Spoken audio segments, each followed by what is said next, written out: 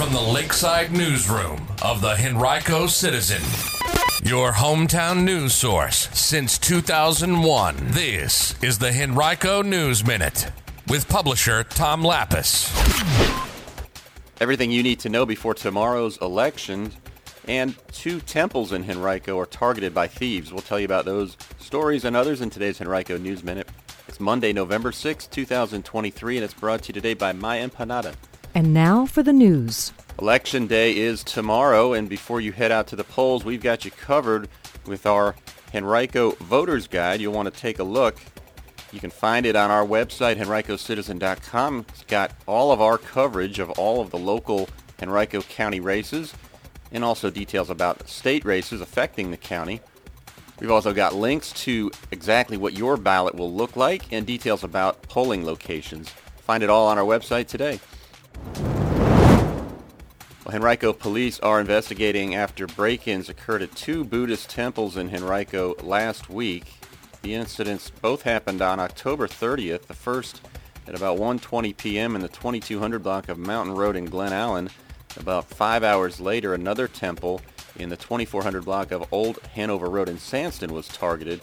In both cases, perpetrators entered the temples by kicking open a back door. In the first incident, 3 men reportedly did so, but fled without taking anything. In the latter incident, a witness reported seeing one person kick in the door and take several items, including cash, before fleeing. Police had been called in January to the Mountain Road Temple after reports of a burglary at that point. Nationally, break-ins at Buddhist temples have become a recent trend, according to Henrico Police, who said they've met with representatives from both temples to provide them with tips about how to best prevent such incidents. If you know anything about either of these cases, call Henrico Police at 804-501-5000 or Metro Richmond Crime Stoppers to report your tips anonymously at 804-780-1000.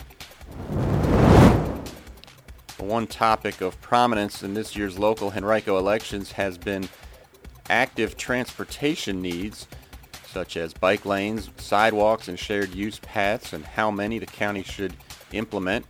We decided to find out what Henrico residents think about the issue, and you can see what we found out today. It's on our website, henricocitizen.com.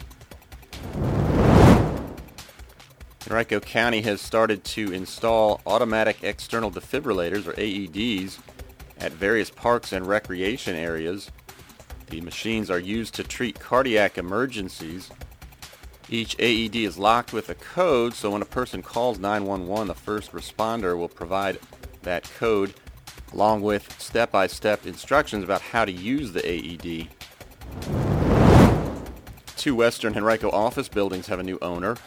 Seminole Trail Properties of Charlottesville purchased West Tier 1 and 2 office buildings on West Tier Parkway, not far from Innsbrook, that total about 163,000 square feet on October 16th.